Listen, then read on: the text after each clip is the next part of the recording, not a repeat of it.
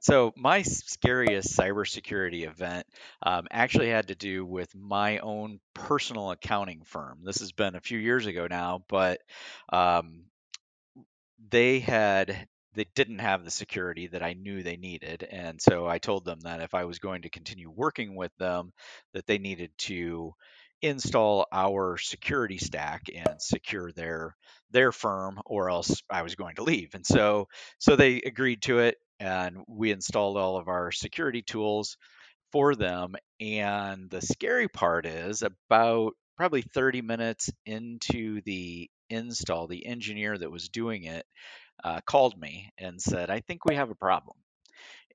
And as you can imagine, knowing that all of my tax returns for the last several years, all of my accounting information, all of that was on their system when I got that call, and they said, um, that it looks like it's too late. It looks like they've already been breached. And it turned out that they had been fully breached. So what we did is installed endpoint detection and response tools, and we're monitoring everything that was going on. And within 30 minutes, caught that they were actually already breached. The attackers had used a brute force attack to get in. They were using this particular firm as a beachhead to then break into other firms, and they were copying all of the data onto servers at this firm, and then copying that data off to another server farm in Chile.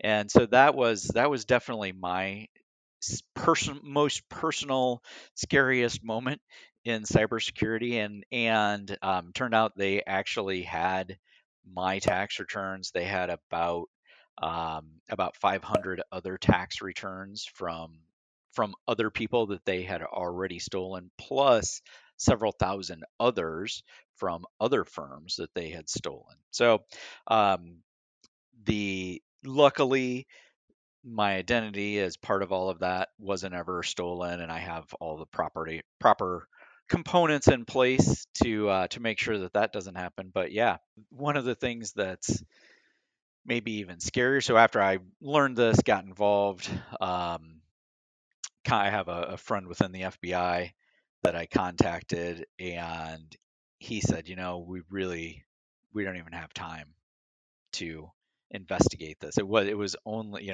because it was only a few thousand records, they needed more. It needed to be more.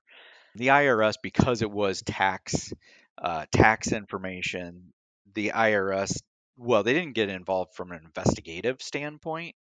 um, they, on all of the people that had their information stolen, my own included, they assigned PIN numbers, which now they're starting to roll out in general. But this was probably 6 years or so ago, and so I've had a PIN number assigned to my um, along with my social security number, because that's, I mean, 6 years ago all you needed was social security and um, your W-2 information, and you could file a tax return. And this group actually got $40,000 in fraudulent tax refunds from, not wasn't mine. Mine had already been filed, so it wasn't mine wasn't an issue.